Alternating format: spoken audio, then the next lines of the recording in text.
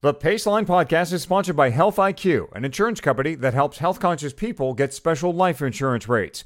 Go to healthiq.com/Paceline to support the show and learn more.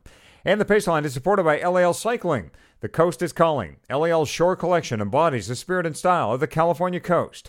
All LAL products are crafted right here in Southern California for shipment worldwide. Now on to the show. Hello, Paceliners. Michael Houghton here, live from Los Angeles. And folks, you're not going to believe this.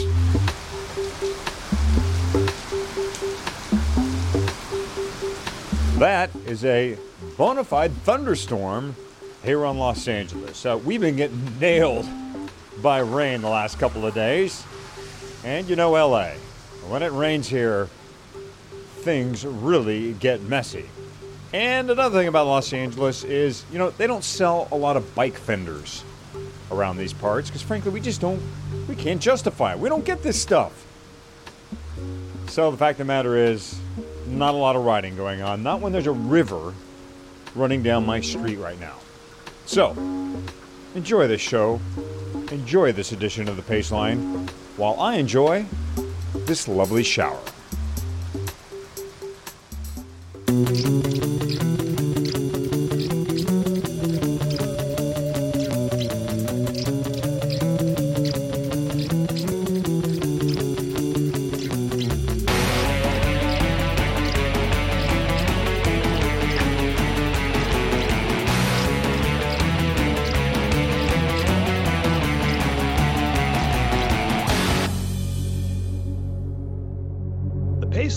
Podcast on two wheels. It's Patrick, Hottie, and Fatty. Hi, guys.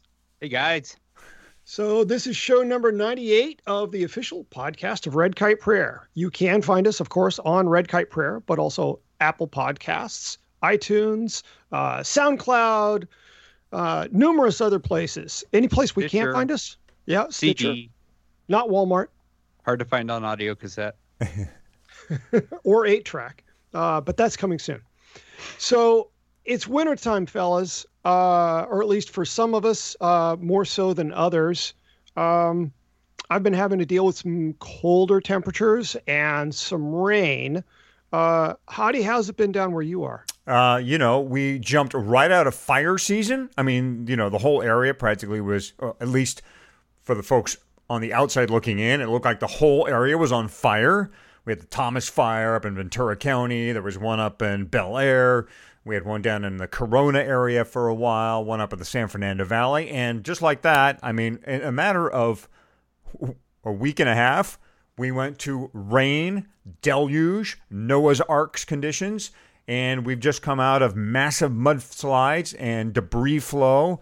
And maybe a tragedy larger than we saw during the fires as far as loss of life and injury. It has been crazy around here. So, but SoCal, I mean, things change so quickly. We went from walking around with umbrellas and slickers on to a sunny day in a matter of 12 hours. So, yeah, it's been kind of nutty down here.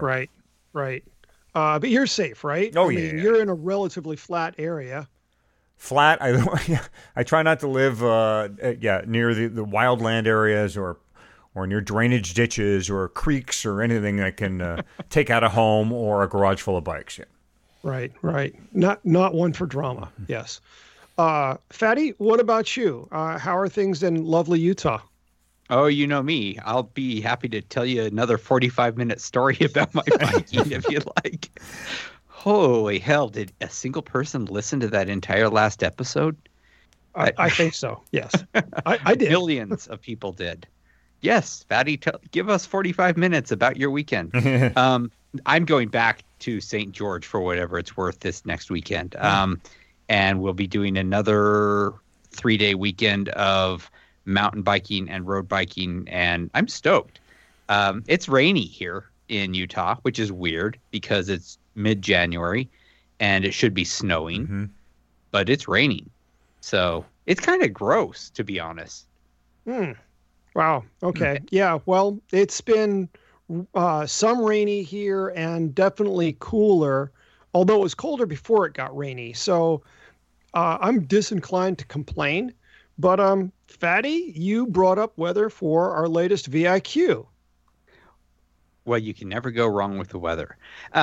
This is this week's very important question. Which of the following conditions are the absolute worst for riding your bike? And on the East Coast, they're seeing most of these with a little, times 10, right? Yeah. Hard crosswind, cold rain, slushy road, and then this isn't so bad types. Meaning, for this fourth one, you have to understand that I'm compressing into the very few characters you get for each of the options in a Twitter poll, right? This isn't so bad types are the types of people who, when you're riding in a crosswind or in cold rain or in a slushy road, say, this isn't so bad. And you want to throttle them, or at least I do, which is a failing of mine because I should celebrate those people and not throttle them. But you want to hear how the stats are for this? I think they're pretty interesting. Yeah. 247 people have voted so far, and it is almost split evenly between hard crosswind, cold rain, and slushy road, with cold rain edging out the other two, but within pretty close to an error, a rounding error here. Mm-hmm. It's only 8% are perturbed, as I am, by the this isn't so bad types. Well, that's good news for me. Are you one of the this isn't so bad types? Yeah. I want to be one of those types. I don't know if you are a fan of Mark Jenkins and the column he used to have in Outside Magazine. He was the reason I subscribed to that magazine for a long time. His column, The Hard Way, was incredibly great reading, right? Yeah. And he, in one column, and I wish I could remember and quote it. I did a little bit of searching and just couldn't find the quote. But he talks about the kinds of companions that one can have when on a rough adventure, when you are truly roughing it.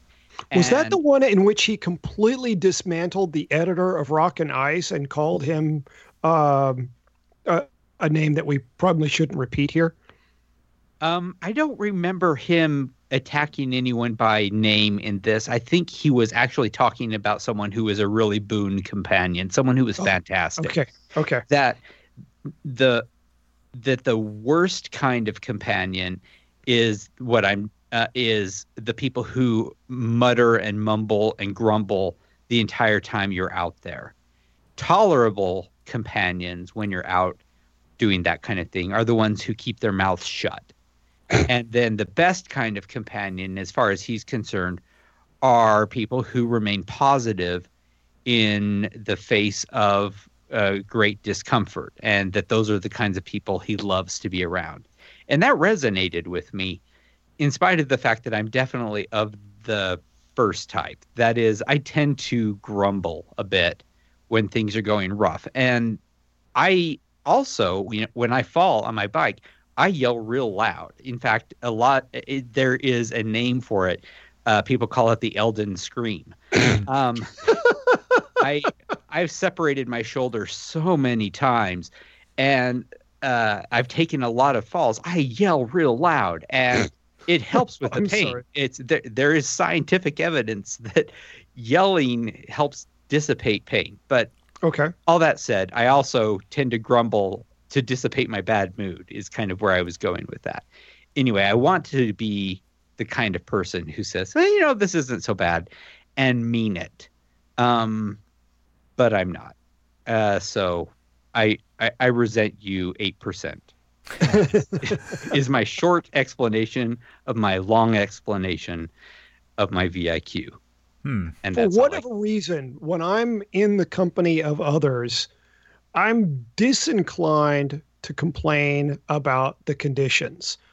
I don't know what it is. On my own, I will turn home. I will not go out. I've got all sorts of ways to fold under pressure by myself.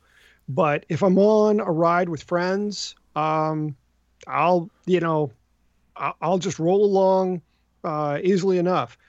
I can't say I won't grumble, but I won't grumble to other people. The thing I get scared of or concerned about is that there are times when I'll be mumbling to myself and I'll suddenly realize that I'm actually saying stuff, and I'm concerned that other people can hear me complaining about how I feel. Oh, did I say that out loud? Right. Did I use my inside voice or my outside voice? I mean, I've caught myself dropping very quiet F-bombs just as I'm pedaling along. It's like, wow, okay.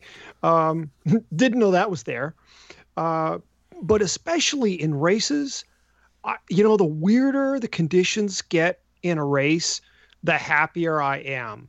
Most of my best race performances came when temperatures were south of 60 degrees and rain was falling. Yeah. Interesting. Maybe it's my Irish blood.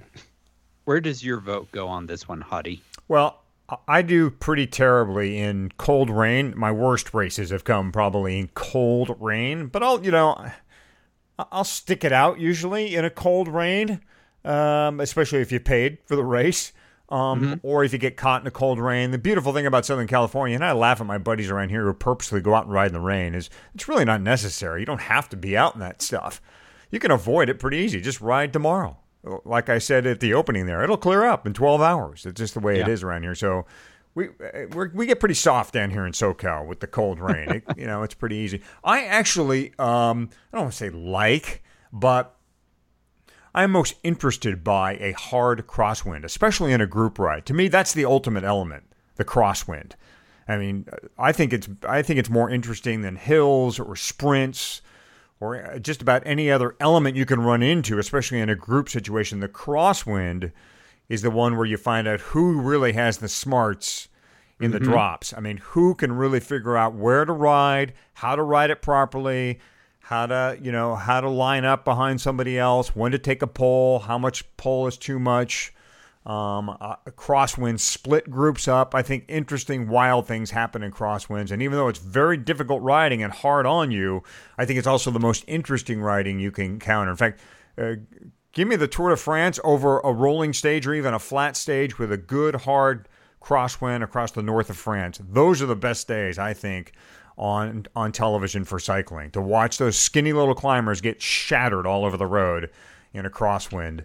It is sort of satisfying. Yeah, it is. It is pretty. It's pretty neat to watch the smart guys work that stuff. Suddenly, all that Belgian blood comes to the front, and those guys really know what to do. And the skinny climbers get pounced around real good. As far as talking about, having a reaction to the weather, verbalizing. I tend to be with Patrick on that. I try to zip it if I'm with a group.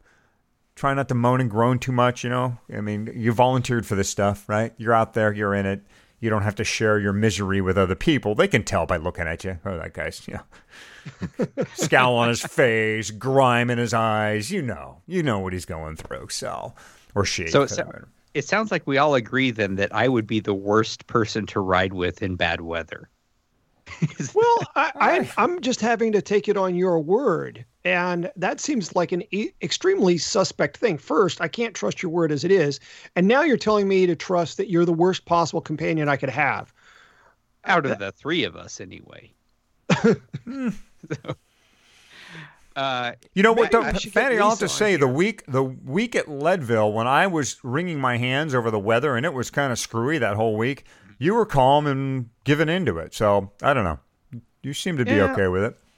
That's because I had been there so many times that I wasn't going to sweat it. If it had really rained on race day, I would have done a little bit of complaining during the ride. Okay. And in fact, have done so. Oh, I don't think you knew this, Hottie, but I signed up for Leadville again. No, I did hear about that. I hear you're doing the Breck Epic Leadville double. Yep. Looking forward since that's a thing now. Yeah. Well, I've done the Leadville Breck double. It seems like I had to do the Breck Leadville double. I see. Do it in reverse. Okay. And you're doing the 6-day Breck Epic, correct? Oh yeah. If you're going to be out there. Do the whole thing. It's the Insanity. way I see it. All right. I'm taking us way off topic at this point. Well, I do want to ask one question, though, about the results. It seems to me like a wet, slushy road should rank higher, should be more disturbing to people than cold, wet rain. Wet rain. That's sort of redundant. Cold rain. I mean, you're going to get just as wet from a slushy road, but traction is much more tenuous there. Why didn't that one get a commanding lead over cold rain? Well, there was an interesting response in Twitter that may speak to that exactly. This one comes from Dylan White, who said, "I wonder what percentage, like me, chose crosswind because we don't ride in cold rain or slush." And I would say, well, yeah, that is true for me as well. If it is raining hard, I mean, if I get caught out in rain, I'm going to get back. If I get caught out in sleet and it turns to slush, then I'll come back and I will ride. But I won't start a ride in cold rain. I sure won't start a ride in slush. If the road's got slush on them, that is a recipe for going down and bruising ribs and hips, very least. So yeah, I just eliminate because I'm never going to actually be on them if I can avoid it. Okay. Maybe others think the same thing. I have a certain contractual obligation to go out and review, rain gear. And so I have of late been going out, as it's raining, not just getting caught in it, but saying, oh, it's raining. I should get ready for my ride now. I can't be trusted. You're an unreliable weather detector at the very best. Okay, so I think maybe now is time to go from weird news to an even weirder discussion. So in two previous episodes, 13 and was at 49, we discussed SpeedX and their Leopard Smart Bike. And they've gone under. And No. That's astonishing. No, it actually is kind of astonishing. It should be kind of astonishing to some people because the reason we became aware of them at all is because this was the SpeedX was well known for having incredibly successful Indiegogo and Kickstarter campaigns. We're talking millions of dollars raised. The most successful Kickstarter campaign for any bike product ever in the history of Kickstarter or the world. Yeah. And not just one either, right? They had 3 bikes and then a STEM/bike computer integrated component, all of them funded well beyond their objectives, right? So yeah, multiplicatives. Yeah. Right. So there was the, to catch people up, there was the STEM, and they called it the Speed Force, and that was kind of before they were well known. There was the Leopard, which was their most famous of their bikes, and that was sort of their Aero-looking road bike with a built-in bike computer and I think cadence sensor. Yep. And then there was their mountain bike that hardly anyone ever became aware of because they were so far behind the ball with that. It was a 26-inch mountain bike with like hardly any suspension, just this weird little retro mountain bike that they called some weird thing. I honestly can't remember what they called it. I'm sure it was fantastic. And then there was the Unicorn. It was the Mustang. Their mountain bike was called the Mustang. And then there was the Unicorn, and it was the Unicorn that truly did wind up being a unicorn, meaning that there were lots of people who paid money for this thing that they never actually received. And now, today, if you go to speedx.com, you will find that the URL doesn't resolve. And their Facebook page is super active with people saying, "Where's my bike? How do I get my money back?" And they are not getting answers. That company is gone, and they have taken a lot of people's money with it. What happened here? That's the thing that I don't really know where to point the finger, except for, I mean, they were working on a bike share program. Mm-hmm. And I can see how the scale of that could sink an operation in a hurry. But with all the money that they'd brought in, you'd think that they were reasonably well funded at that point. They'd had enough success that, you'd think they'd have substantial credit lines so that, they'd be able to weather any sort of bumps in the road or storms they encountered. But yeah, they're gone. And I'm not big on Schadenfreude. Okay. I don't like celebrating the demise. Okay. Well, I'll leave you to that.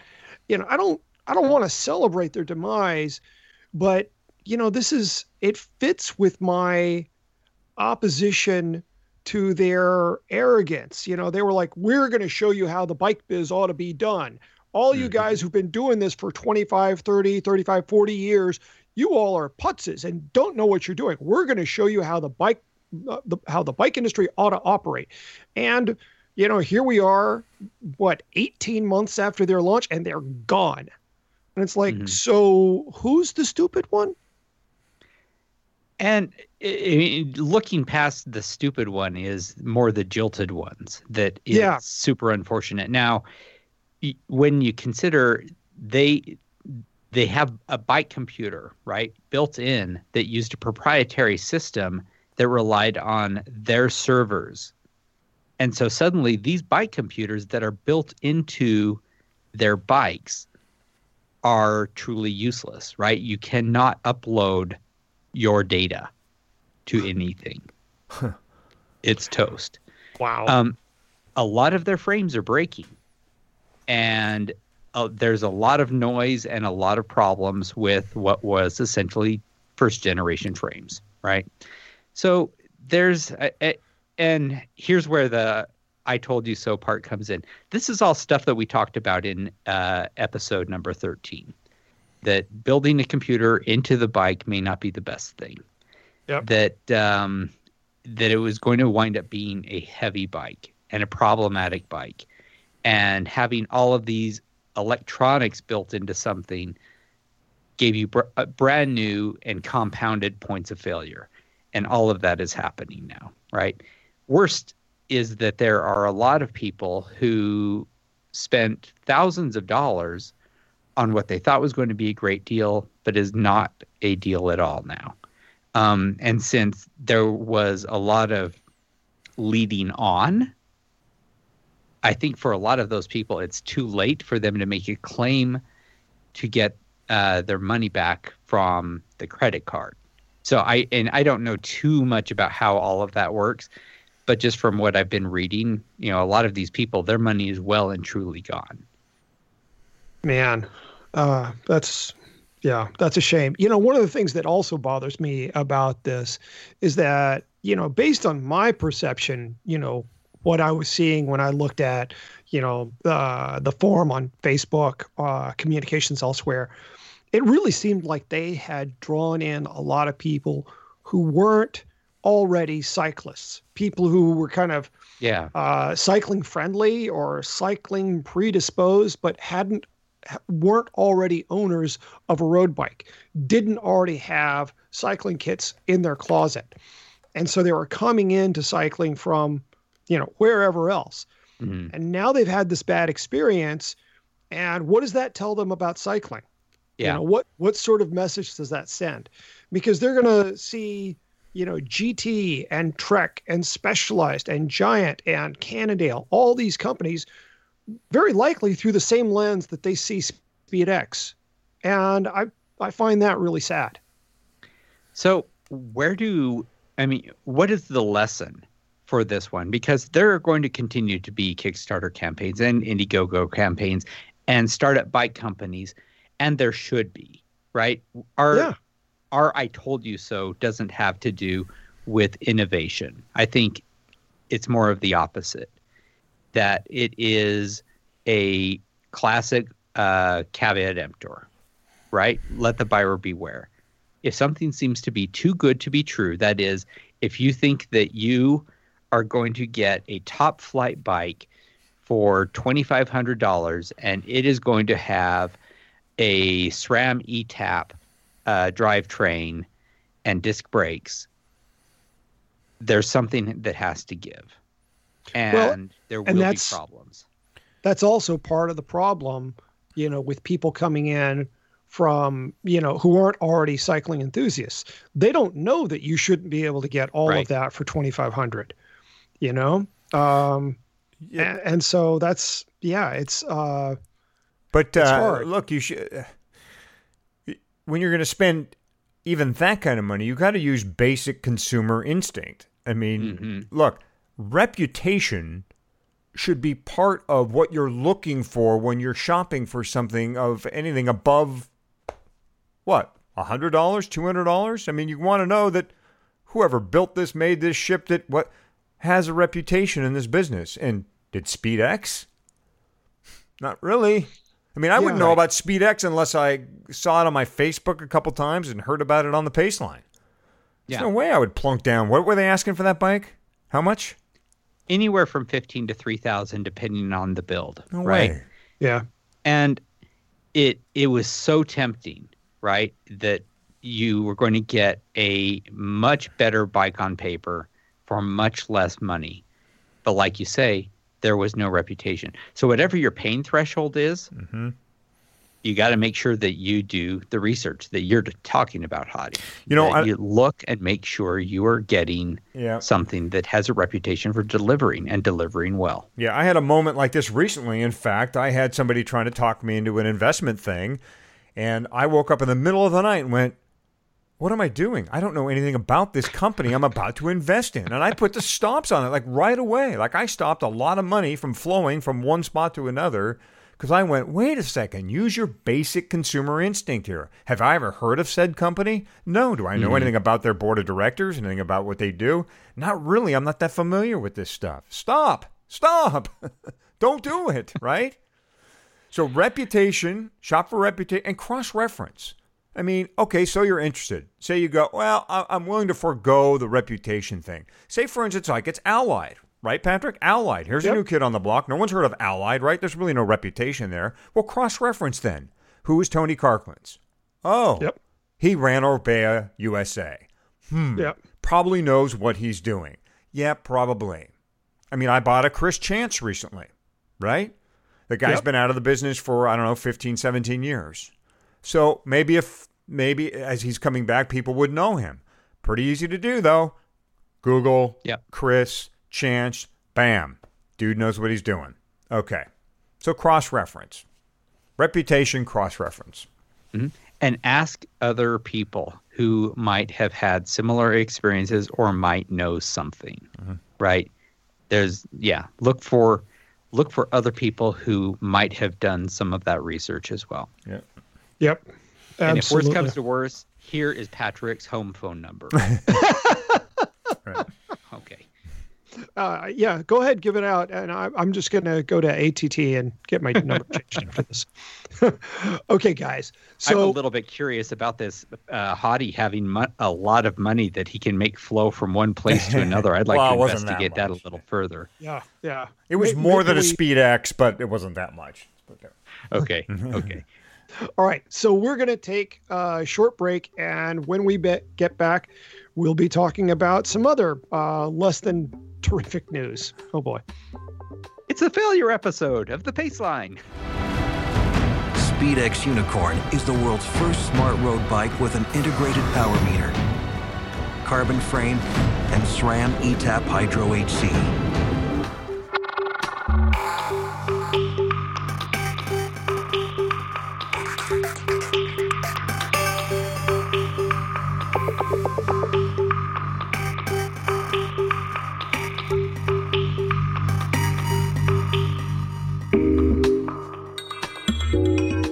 Chances are, if you're listening to this, you're a cyclist. And because you're a cyclist, you can save up to 25.5% on your life insurance by purchasing it through Health IQ.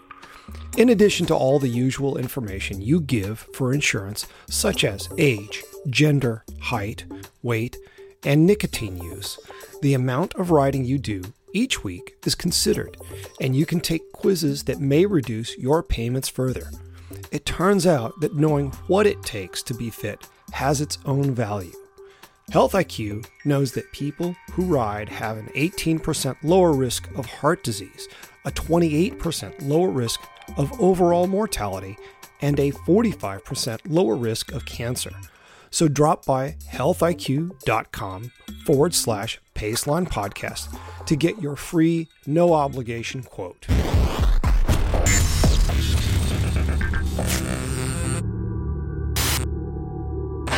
And we're back with the Paceline. Fatty, Hottie, and not Patty. Patrick. See, I keep doing that, and you are finding that you just almost can't help it. Fatty, Hottie, Patty. It just works. You got to embrace it, man. See, if it was Paddy, I could let it slide because that's the Irish diminutive of Padraig, right? I'm good with that. That one. Okay, just so long as it's not Peppermint Patty. Okay. Anyway, so we're back with the demise episode, the disaster episode.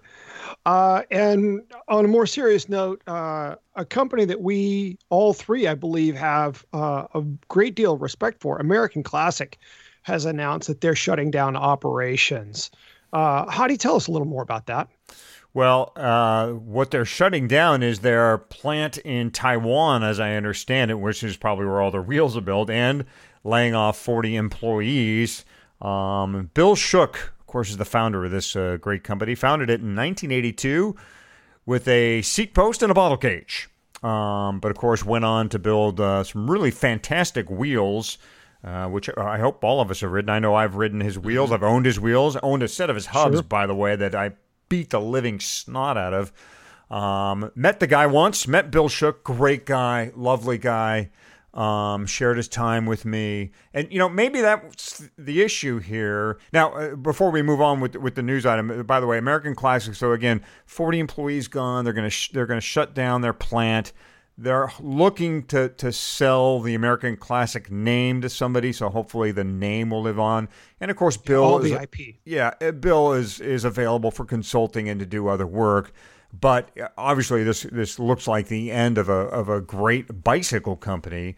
But back to Bill and his personality, Patrick. I mean, he was just one of the kind of guys that would share his time. Maybe he shared too much. Maybe he wasn't.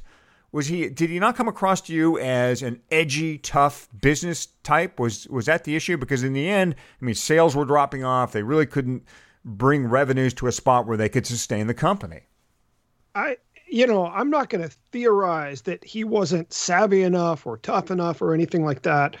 I think it had to do with larger market forces, that they didn't have a diverse enough line of components to make them a more compelling OE spec. They were basically just selling wheels at the OE level, to my knowledge anyway. Mm-hmm. And, when you look at companies like Trek with Bontrager, Specialized with Roval, Giant has their own branded stuff.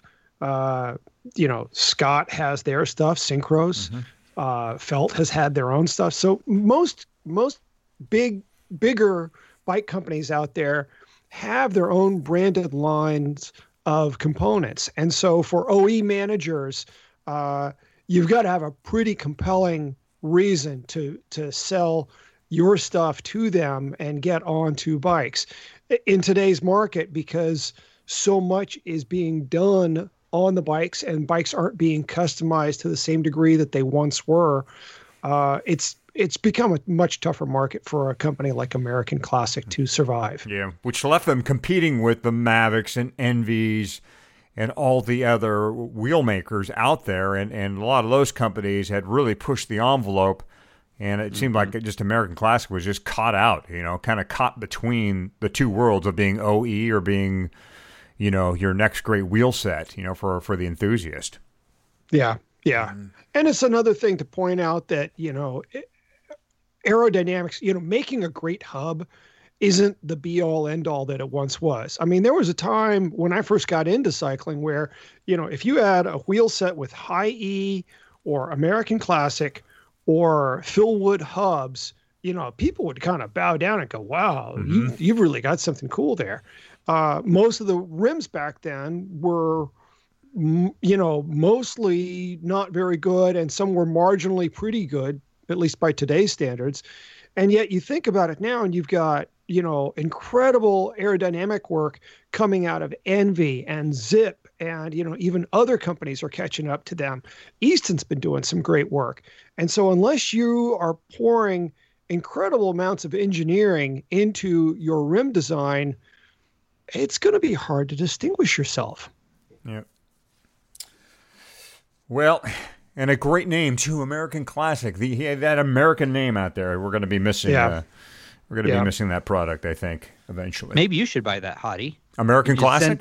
Send some of that big money, flow it over in that direction. Again, I would use my consumer instinct. What do I know about wheels? I mean, I know a little bit about American Classic, but what do I know about making? Go. I don't know anything. Bad idea. How hard can it be? They're circles.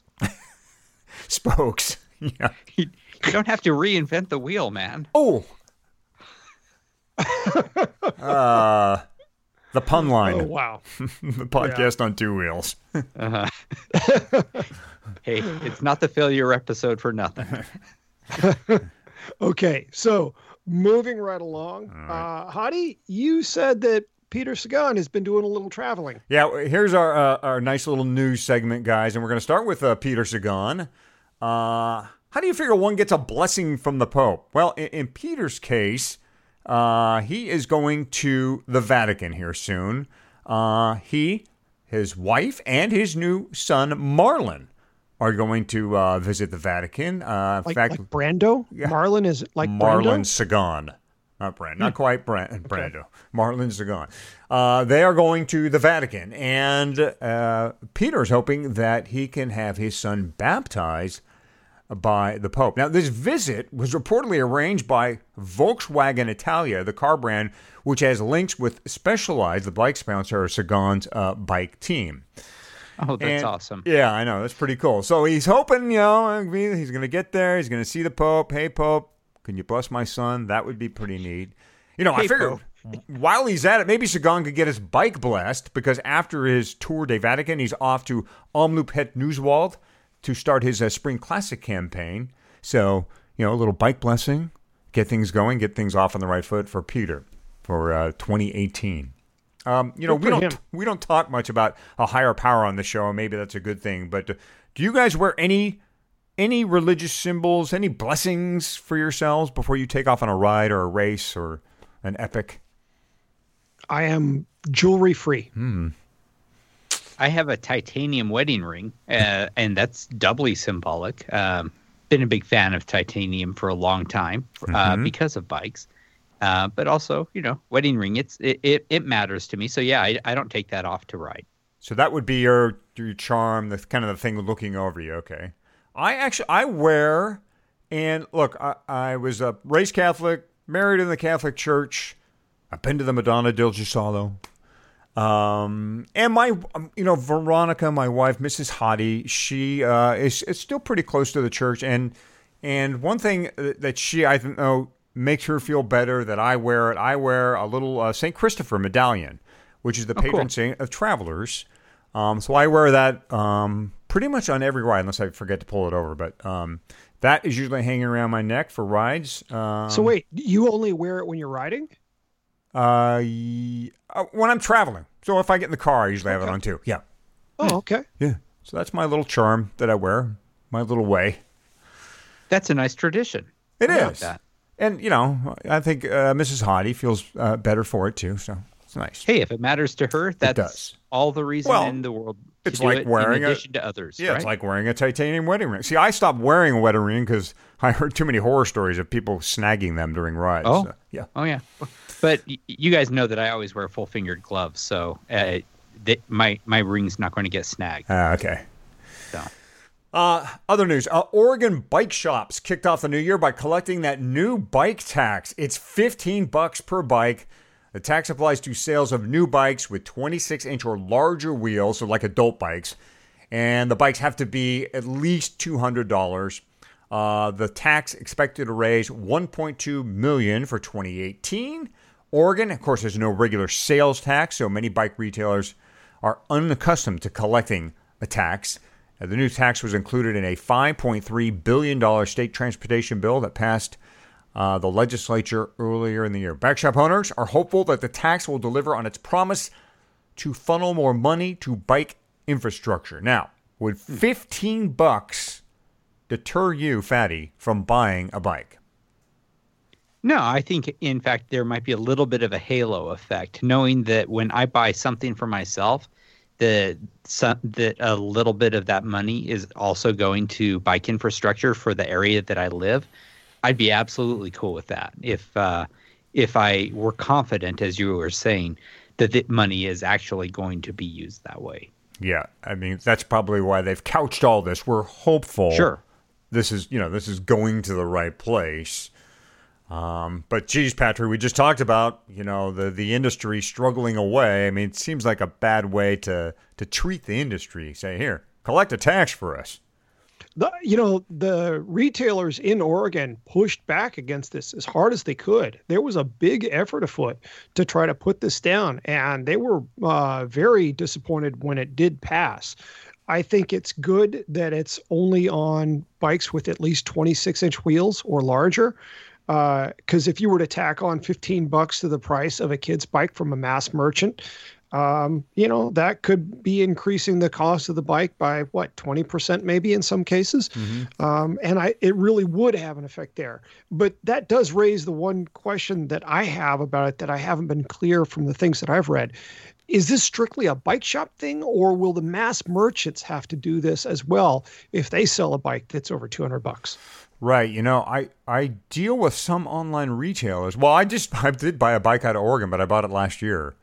My Fat Chance came out of Oregon, so I wasn't hit with the fee. I'm wondering, that would be an interesting note. See if, you order something or the larger online retailers are subject to the same thing.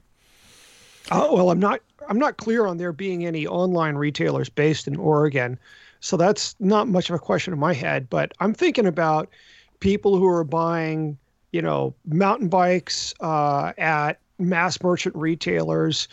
There's stuff that's definitely in the $250, $300 range, and I wonder what it will do to their thinking. I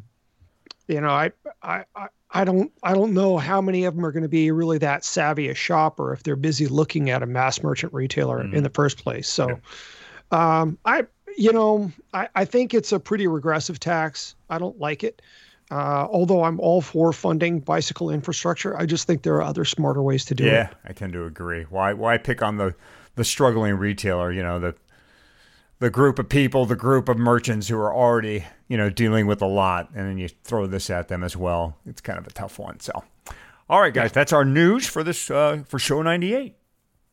Well, there's one other thing that I've got. And so CES is going on right now in Las Vegas, the Consumer Electronics Show. And Trek and Ford and another company called Tome have teamed up to announce a communication system that's cellularly based, and it's vehicle to anything nearby.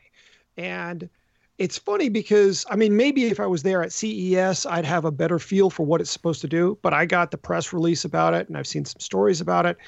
The idea is that it will use cell phones to communicate with other devices in the area as sort of an early warning system to alert drivers of vehicles to pedestrians and bikes and roadside infrastructure, even traffic signs and construction zones.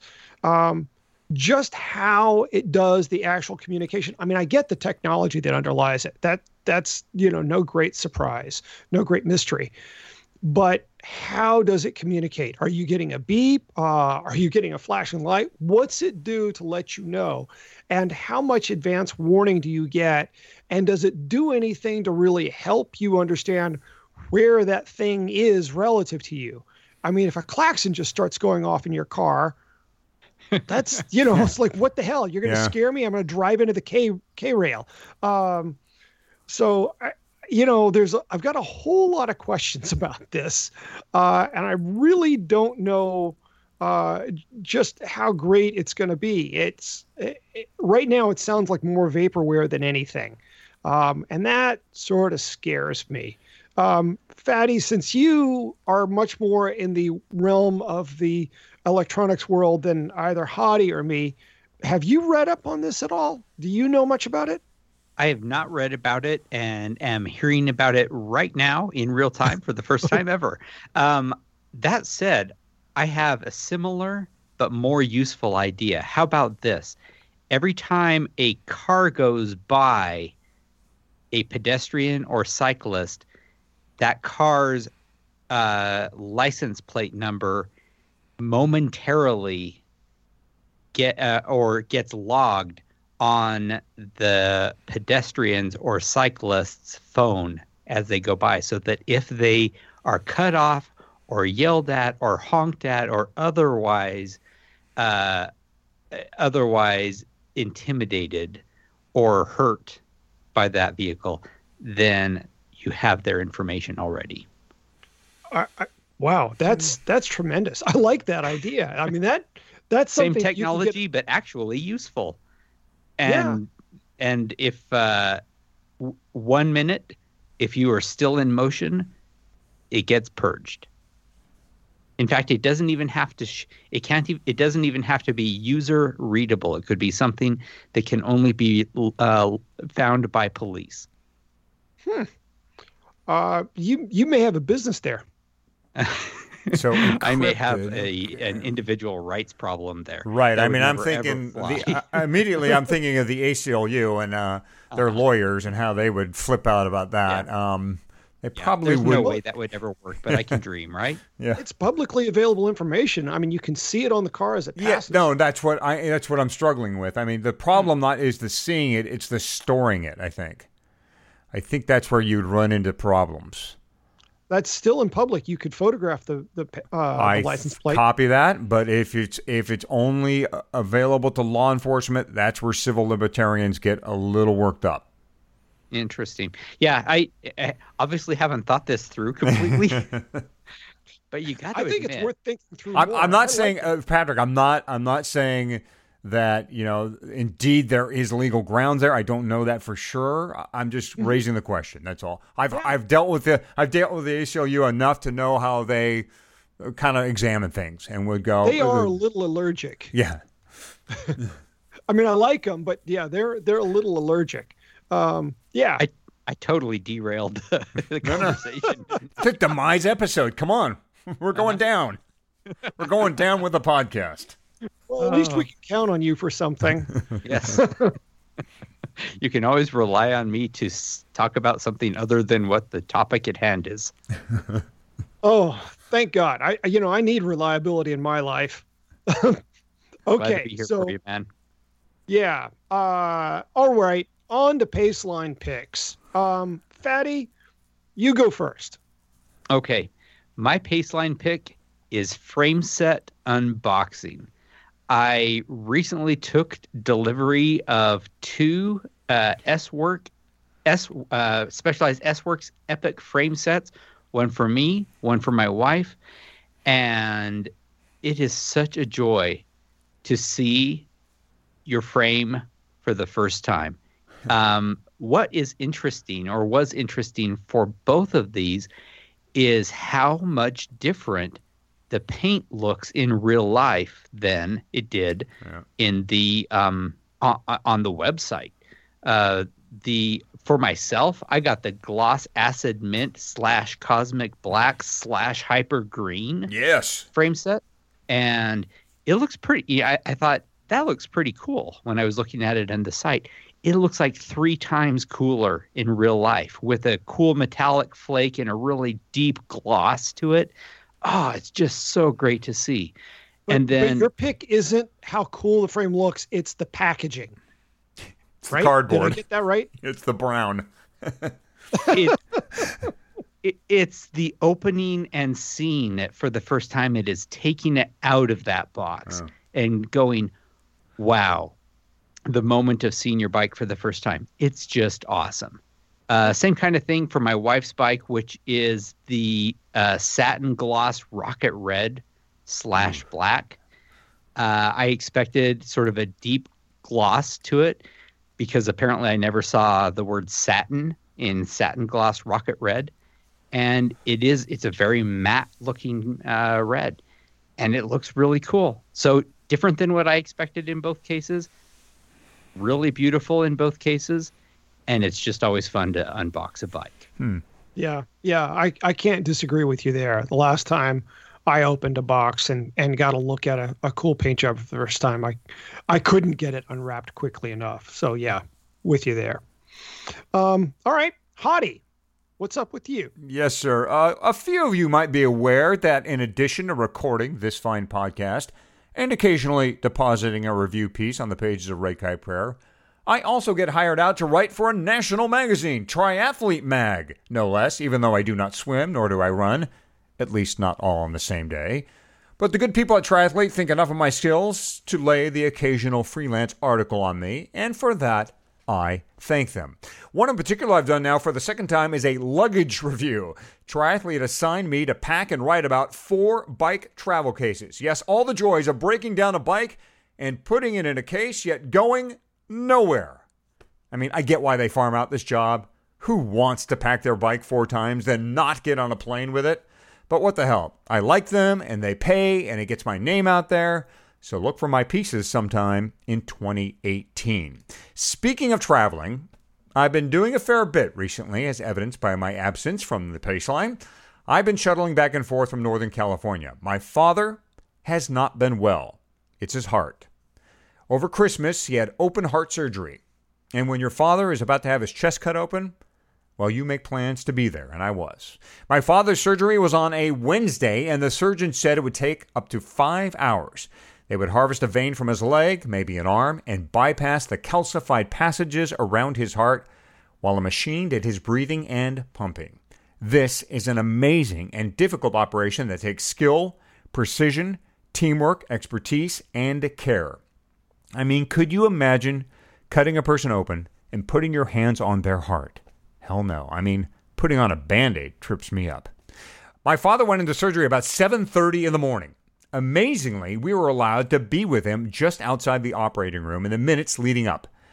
And when they wheeled him away, my mother, my sisters, and I, we retreated to the lobby, not knowing what would happen. Now, how do you pass 5 hours of uncertainty, of worry, of anxiety? We were told we would get updates from the operating room, and we did. The operating nurse called 3 times to tell us things were going great. But still, you're on edge. You need to pass the time. A diversion, maybe. Mine? My luggage review, of course. My dad was on the operating table, and I was on deadline. I had 1 piece left on my bike case review assignment. Do a head-to-head matchup of the best 2 cases. It was like 500 words at best. So after a quick snack, I opened my laptop and got writing. Now, I'm an okay writer, pretty good with words, kind of slow putting them together, but I get the job done, and hey, this was just a few paragraphs. I was plodding along, going over my notes, writing and rewriting. About an hour in, my mom's cell phone rang, and I stopped to listen to her receive the news that my father was doing fine and that they would call a little later. More writing, some struggling. I wanted to say so much about these cases, how they rolled, how they zipped up, how they got past TSA. Then another call came. More good news. Dad doing great. Back to my keyboard. I plunked along until I heard the cell phone ring again, and again, it was a thumbs up from the operating room. I'm getting close to wrapping up my piece when we get a 4th call. My mother is told the surgery is finishing up. They would be taking my father to ICU, and the surgeon would be out in 30 minutes to talk to us. 2 thoughts overcame me: relief and disbelief. In that moment, I am overjoyed that my father has made it through. But I'm also blown away by the fact that in the time it took a man to open up my father and fix his most vital organ, I could barely finish a single-page article. Wow. Surgeons are amazing. Dr. Ramesh Varandam, or Dr. V, as he is known to his staff and patients, he is that amazing person. Meeting the man who's touched your father's heart is surreal. And he doesn't take that lightly. The doctor doesn't, that is. We thanked him, and we were told we could see my father shortly. I closed my laptop and smiled. When my father came to, he said something to me I will never forget. He said, "It is strange To put your life in the hands of someone you hardly know. Yes, it must be. But if you have to, I hope you have someone as fabulous as Dr. V. I don't know if he could pack a bicycle into a Thule or an Evoque case, and I don't care. In my book, he's a Paceline pick 20 times over. Wow. Well, cheers to your dad. I'm glad to hear that he's come out of the surgery. Yeah. How many days ago was the surgery at this point? Oh, it was the week of Christmas. So it was 2 days. I think it was 2 days after Christmas, the 27th. Yeah. Okay. So Yeah, he's doing great. Yeah. Excellent. Up and he walking doesn't around belong at in point. this episode at all. That's right. What did he do? I just thought the failed to doctor. fail. I couldn't believe how quickly such a major surgery could move along. You know, you think about what's being done to a human being, and bam, the guy comes out, and this surgeon emerges, and he says, "Hey, everything went," and then he went on to do his regular business of the day. I thought, wow, what do? I don't do anything. That guy's amazing. Oh, yeah. Well, thank heaven for expertise, huh? Yep. Yeah. Cool. Alrighty, so mine a little less dramatic and not really very failure-y. So of late, I've been working on a review of 3 different Castelli pieces: the Perfetto long sleeve, the Gabba 3, and the Perfetto Light 2. So the long sleeve, this is what used to be the long sleeve Gabba, the terrific jersey for wearing in the cold and rain, so that you've got, one jersey on and not, jersey plus jacket plus whatever else. And so they've changed the name of that. It still works. It's basically the same exact garment. It's for, kind of low 40s to high 50s. The Gabba 3, they've decided to reserve the Gabba name for just that short sleeve rain piece. So this is good for roughly 50 degrees to 64 degrees. And then the Perfetto Light 2 is a short sleeve version of the Perfetto, but it's for slightly warmer conditions than the Gabba 3. They say 50, but they also say up to 68 degrees. Last week, it was raining, and it was reasonably warm for rain in Northern California, which is to say it was 60 degrees. And I went out for a hard ride by myself, road ride, and was wearing the Perfetto. It wasn't a heavy rain, but it was rain. And I thought, I'm going to warm up, so I'm just going to wear the Perfetto.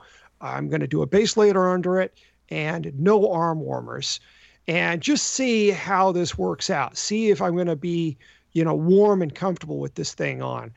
And guys, I was pretty blown away. I really thought that I was going to get back home chilled and just wanted to climb in the shower and stay in the shower. I have been known to sometimes take half-hour showers after an especially cold, wet ride. But that's because I've got a bottomless hot water heater here in our building. And this thing worked remarkably well. It comes in 4 different colors. I like both the red and the orange a whole lot. I'm a little tired of fluorescent yellow. Black and dark blue, 5 colors. But yeah, those darker colors, not much to my liking. But that red is brilliant and really pops. And for this time of year, when I'm encountering a lot more rain, hopefully we're not going to have another record-breaking winter of rain for Santa Rosa. It's nice to have a fresh alternative to that, and especially as I'm starting to ramp up my intensity some after having taken a pretty easy fall. So my pick, the Perfetto Light 2, which goes for $149.99. And also comes in 6 sizes, I should mention. So, for guys, kind of no matter what size you are, they've got a size that'll fit you. So pretty neat piece of gear. I like it a lot. And I'm just strange enough that I'm almost looking forward to wearing it again. Maybe the ultimate endorsement, too, is when the Gabba first came out, all the pro riders who were not sponsored by Castelli were seen wearing that garment on television on rainy stages. Yeah. That's how good it is. Yeah, they were like, "Oh, who cares about the sponsor? Yeah. Forget them. I need to live through the stage or the race." Yeah, yeah, that was certainly the testimonial that put it on my radar. Okay, so one little detail also having to do with cold, wet weather. I've just reviewed the Seal Skins all-weather cycling glove, and it's a piece that's sort of unusual to me in that it's a pair of gloves that actually allows me to competently operate a Di2 shifter without constant fumbling and correction of missed shifts and whatnot.